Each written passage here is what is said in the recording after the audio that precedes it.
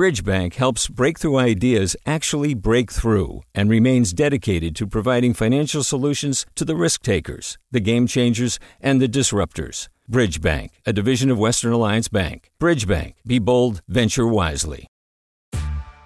Hey there, this is Brittany Luce from NPR's It's Been a Minute. KQED's podcasts like The Bay, Bay Curious, Mind Shift, Right Nowish, and more all tell the stories of the Bay and beyond with reliable, human-centered journalism. They aim to inspire, make you think, entertain, and expand your understanding of the place you call home. Here's how you can support podcasting at KQED. Showing your support is easy, and you can join Brittany in supporting KQED Podcast too at donate.kqed.org/podcast. That's donate.kqed.org/podcast. From KQED. Heads up, this podcast contains explicit language. In 2006, I was 18 going on 19, 1 year removed from high school, and I had a front row seat to one of the most notable times in Bay Area hip-hop history, a period often referred to as the Hyphy Movement. It was an era of up-tempo, bass-heavy music, oversized airbrushed white t-shirts, candy-painted cars, and big-ass sunglasses, stunner shades. There was exuberant dancing, extravagant slang, and goofy party antics. The Granddaddy was purple, the Incredible Hulk was green, and the pills came in every color that Crayola has ever seen. While it's easy to get all nostalgic about the music and partying as a time of celebration and bliss, I'm here to discuss how the culture was fueled by pain. That year, a reported 148 people were killed in Oakland. It's the second highest annual homicide total the town has ever seen. And nationally, it was much the same, as crime, specifically robberies in big cities, increased significantly from the year prior. I think about that. In addition to the folks who I knew who were lost to substance abuse, people who were sent to jail or prison, families who lost homes, careers that were ended, and lives that were forever changed. Yeah, there's more to the story of the Hyphy movement than just going stupid. I should know. I was there.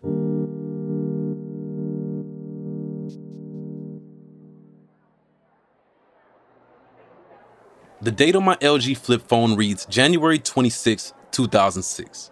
I'm staring at the digital screen, posted in the lobby of this fancy-ass hotel in downtown San Jose. Business casual attire means that I'm sporting the same button-up collared shirt, baggy khakis, and Steve Madden shoes that I wear to funerals and club functions. But today, I'm at a journalism gala. I'm a baby reporter, 18 years old. The beard hasn't connected and the hairline hasn't receded. Folks are all dressed fancy and eating tiny sandwiches. This is journalism? I'm with my folks from New America Media's Youth Outlook publication, a nonprofit that helps young writers get their foot into the journalism world. I'm in the right place to be, but still kind of nervous. So in the middle of all the lobby chatter, I'm tucked off, hiding behind my illuminated screen of my phone. No games on that joint, no social media or internet browser either. I'm just messing with ringtones and reading old text messages. And then a new message from my partner Malcolm. They killed Will. After a quick call for further clarification, I hang up and I throw my phone. Quarterback Hail Mary style. Chuck that motherfucker smooth across the room. The phone was okay. I broke. I leave the event in a drunken blur, and I get a ride back to Oakland with some coworkers. Yeah, drunk, at 18. But what does that mean? I mean, I'd been smoking and drinking since middle school, around the same time that I met Willie Clay. We were classmates, and outside of school, we kicked it at the Manzanita Center, a youth center on East 28th Street in East Oakland, in a neighborhood we call the Dubs, or Murder Dubs. Will was a part of a circle of folks who hung out there, played basketball, rode scooters. Y'all remember those razor joints? He loved those, and the motorized ones too. We used to smoke, shoot dice, rap, crack jokes. He was a funny dude who loved the neighborhood. And the last we talked, he had a baby on the way. Life changed that day for me and a lot of folks in my circle. And that was just one day in the midst of a year that would bring me and my friends some of the highest highs and lowest lows, leaving magnificent memories and deep-seated scars.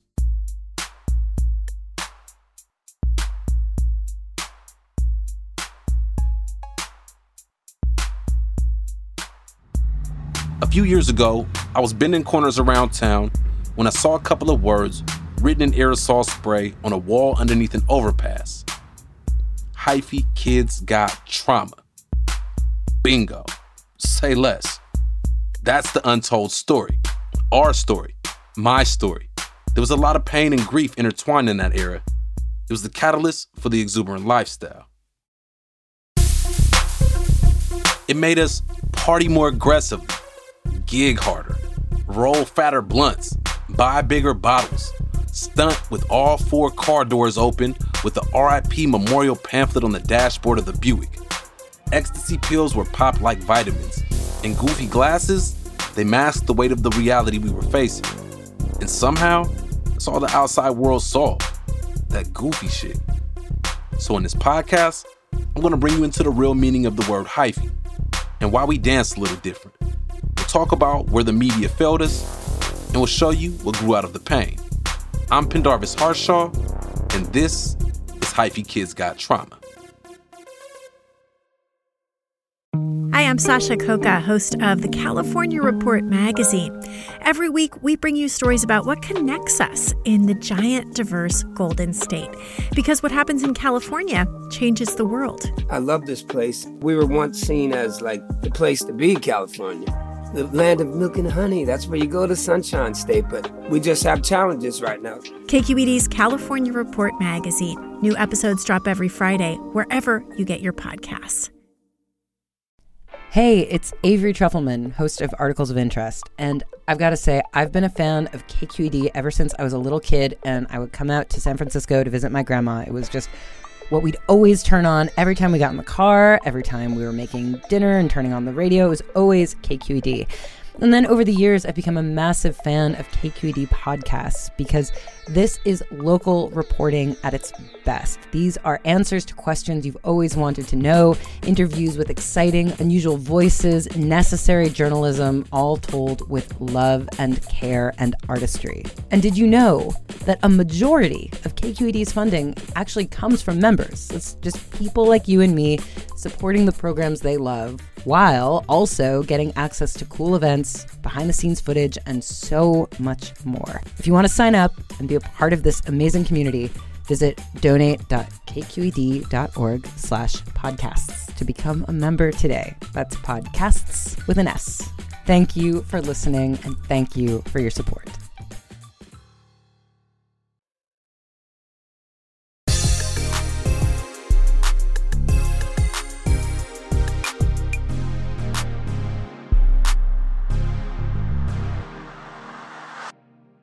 On March 7th, 2006, legendary Oakland rapper Too Short teamed up with super producer Lil Jon to drop the hit song Blow the Whistle.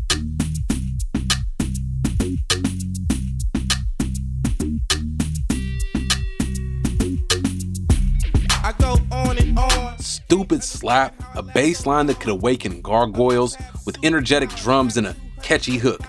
It was a union of Atlanta's popular crunk sound with the Bay Area's hyphy wave. The very next week, on March 14th, 2006, legendary Vallejo rapper E40 dropped his album, My Ghetto Report Card. The lead single, Tell Me When to Go, was also produced by Lil Jon and featured fan favorite East Oakland rapper Keek the Sneak.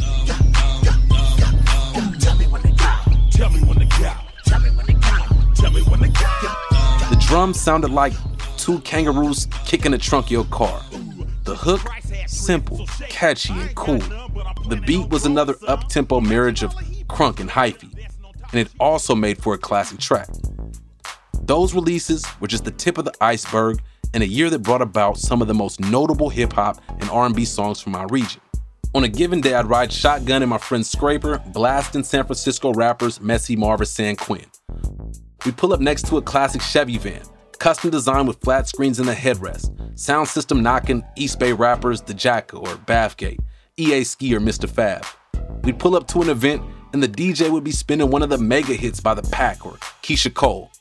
I'd dip out early, hop the BART turnstile, and put my headphones on, listening to Zion I or Guapale. There was a bunch of music to pull from, but for me, the track that kicked things off in 2006 was a song called Turf's Up by an artist named Beta Weeda. Beta Weeda is a neighborhood star, a fly dresser but not overly flashy, a dark-skinned brother with deep waves who knows a little bit of everybody. He's a rapper and a producer, as well as an owner of a clothing brand and a line of cannabis.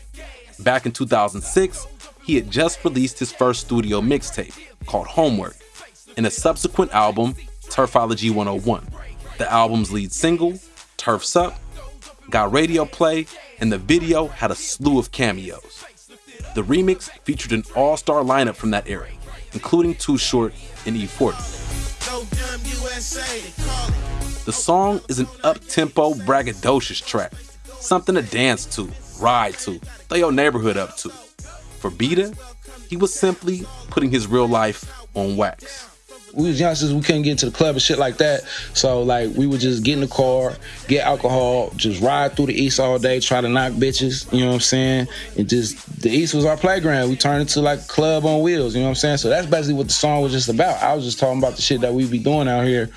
And you know, the shit just like took off, bro. The album also featured a few songs that spoke to the trends of the time, like Ripper Slippers. You remember the Ripper Slippers? That was the shoes that all the little females would get from the beauty supply and shit, the Chinese slippers. You know what I'm saying? So it was just like everything that literally was going on in the culture. I was just explaining shit, just, you know, letting people know how we was getting down out here. You know what I mean? Beta was painting pictures of how folks were living, from partying to pimping and even the more militant mindset. On his Homework mixtape, Beta Weeda dropped this one song that spoke directly to that radical ideology that so many young folks have here in the Bay. The track was simply called We Ain't Listening. That was just the energy of Oakland. Like, we was the young niggas. That's what our whole mentality was. We wasn't listening to shit. A mixture of revolutionary spirit, cool player shit, and mob mentality. The track exemplifies a lot of the elements that were going on at the time. I was just expressing, you know, what we were going through and just giving the world a light on what we got going on. Because I always felt like Oakland was different. We was different. You know what I'm saying? I knew it was something different about us. You feel me? And I kind of just wanted to share that with the world. You know what I'm saying? He's right. Oakland was different. It was an epicenter of culture, caught in an upwind of creativity. And in 2006, at the same time, there were plenty of reasons for young folks in the town to ignore every single word from authority figures. Oakland had long been under-resourced and over-policed. Families were facing predatory housing loans and rising rents. After decades of constant growth, the 2000 census marked the last time the black population in Oakland increased. I had homies move to Antioch, Las Vegas, and Texas. I started seeing more white folks jogging through the hood. It was the onset of gentrification. Mayor Jerry Brown was focused on redeveloping downtown, adding thousands of new residents and cracking down on sideshows, the illegal car shows native to the Bay Area. I watched as downtown changed, and new people came. Things shifted, but the sideshows remained. The police department, then entering the third year of a mandatory federal oversight, had its own issues. I saw conflicts of all types. People in my family struggling financially, and people close to me going to fight in the war on terror overseas. And personally, for me, the biggest conflict was the community violence. That left the deepest wounds. Just weeks after my friend Will was killed, Beta Weeda released his first project, and his music helped me get through that hard time. Hard for me, and arguably harder for Beta, as he not only knew Will, he was one of the last people to see him alive. Man, you know, I always say, bro, it was crazy, bro. I was supposed to be dead, bro. That day, Beta Weeda and a crew of folks were coming back from a performance at a party in Chico, a small town about 3.5 hours north of Oakland. Rich in agriculture and full of nature, it's a college town that sits at the northern end of the Sacramento Valley. A drastic difference from Oakland. So we slide out there. We had hella fun, did hella promoting. And I'll never forget how it was, like, because it was hella of us from the hood that went out there. Like, just how much fun we had, bro. We didn't have to look over our shoulders, none of that shit. You know what I'm saying? But Beta says that after they left and made their way back to Oakland, that energy shifted. Bro, it was just like it was dark-ass cloud. It just got dark. And then I never forget, like my big bro, he was in the front. He's like, all right, we back in the shit. You know, put y'all head on the swivel. You know what I'm saying? Y'all know what time it is, you feel me? The crew pulled back into Oakland and Beta kicked up at a spot in the Dubs. He gave a friend a haircut, and then he realized it was getting late and he didn't have his car, so he called another friend to give him a ride across town to his lady's crib. So my homie come pick me up. Boom, he come pick me up, take me to the west. I'm hella tired because we was just doing hella shit. I had been up all night from being in Chico and shit. Instantly pass out, right? My phone die. You feel me? So my phone go off. You know what I'm saying? I wake up in the morning, I turn my phone on. As soon as I turn my phone on, my shit ringing. You feel me? I answer it, you feel me? Like, nigga, where you at? Woo, woo. I'm like, bro, I'm good. And I just remember the nigga was like, man, everybody dead. I'm like, huh? Everybody dead?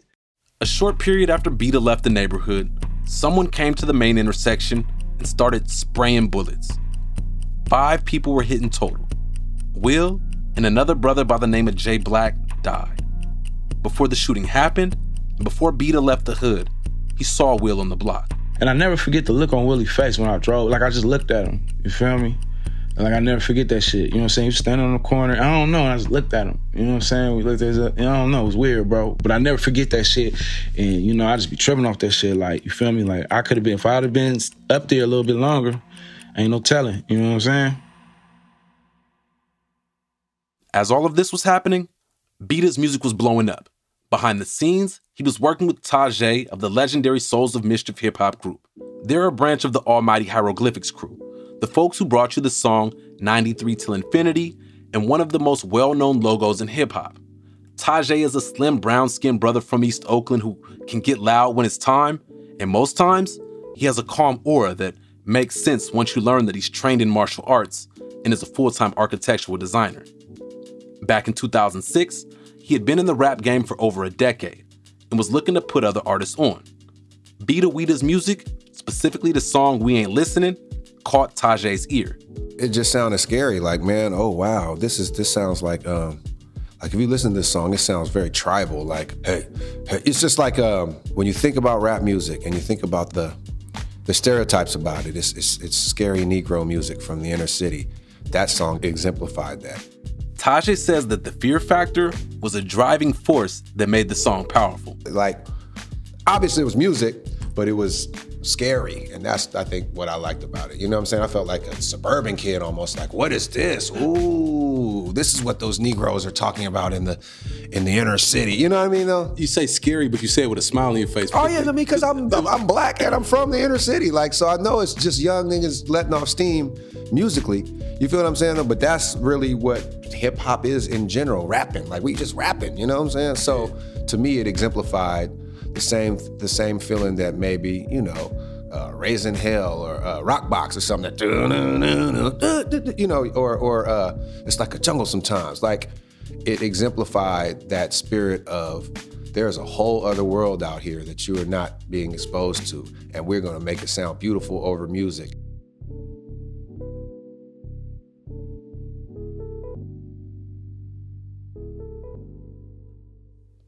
A few weeks after the release of Beta's first project, there was another shooting in the Dubs. Bullet holes rattled Beta's custom-designed van. No one was injured, but the shooting left holes in the image of Beta's album cover that wrapped the vehicle. The incident pushed Beta, Tajay, and Beta's manager, J-Mo, to put a plan into play.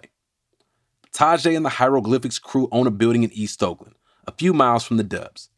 Tajay invited Beta to start using that space as his home base. And once Beta had a foot in the door, he started bringing in other artists from the community. Once Tajay started seeing the talent, he could have been on some like, nah, Beta, you doing too much. You feel me? Like, just you. He opened up the whole motherfucker downstairs for us and was like, fuck it, y'all can have this shit down here. You know what I'm saying? And like, that whole situation, like, basically sparked a lot of careers. Tajai saw the Hyro building as more than just a recording studio for the East Bay's emerging talent. It was almost like an anti-violence initiative. I mean, literally, this place was so active that crime went down in the Dubs. You feel what I'm saying, though? Because all the criminals was here recording records. You know what I'm saying? Like, for real, though. You know what I'm saying, though? I mean, you know, all the factors was in here making music. You know what I'm saying, though? The roster of folks who came through those doors and made music and or contributed to the culture included Filthy Rich and DJ Fresh, Moses Music, Big Hungry and Jay Stalin, Shady Nate, Tower, and the late Zoe the Roaster.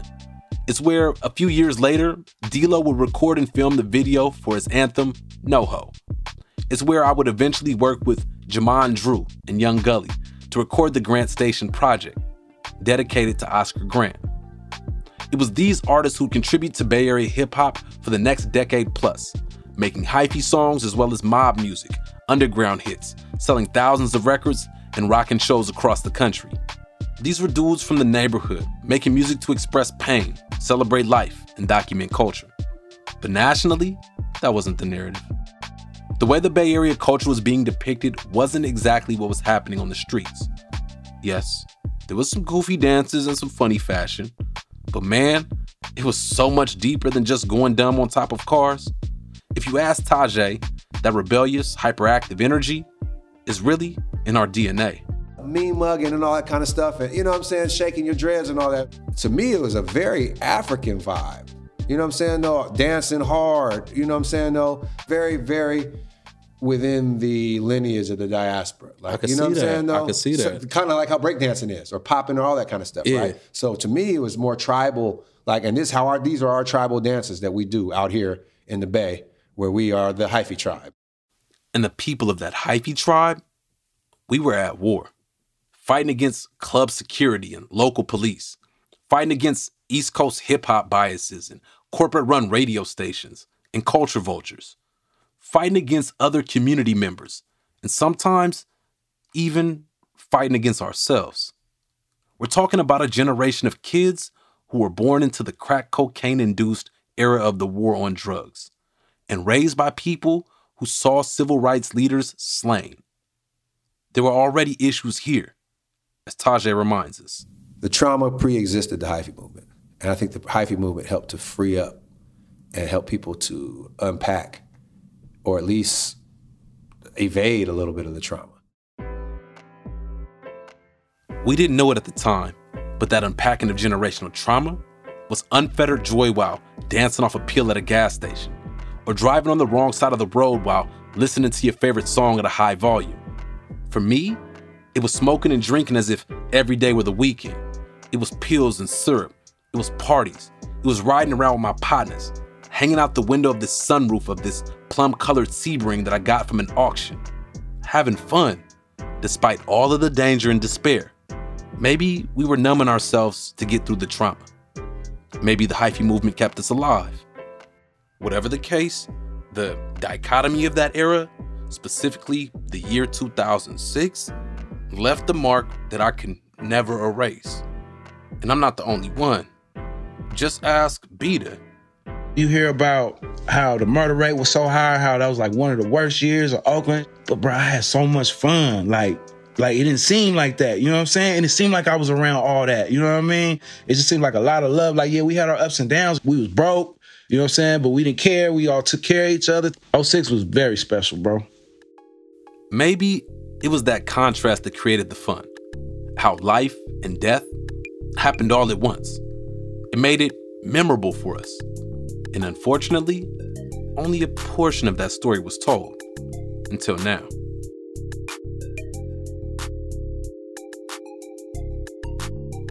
On the next episode, we go deeper into community and culture, the year 06, and why we dance a little different. We're not hyphy dancers. Hyphy was kind of like the energy, the spirit, the movement. But, you know, turfing is how we was able to separate ourselves from the energy. You know, we was turf dancing, we wasn't hyphy dancing.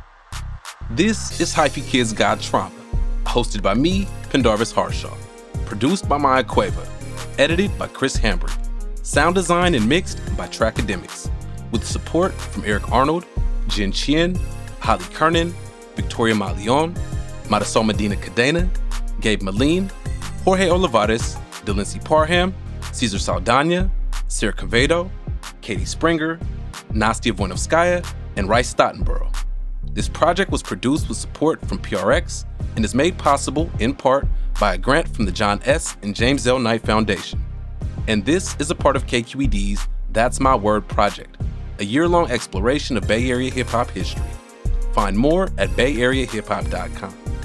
R.I.P. Will, Jay Black, and so many more. Until next time, peace.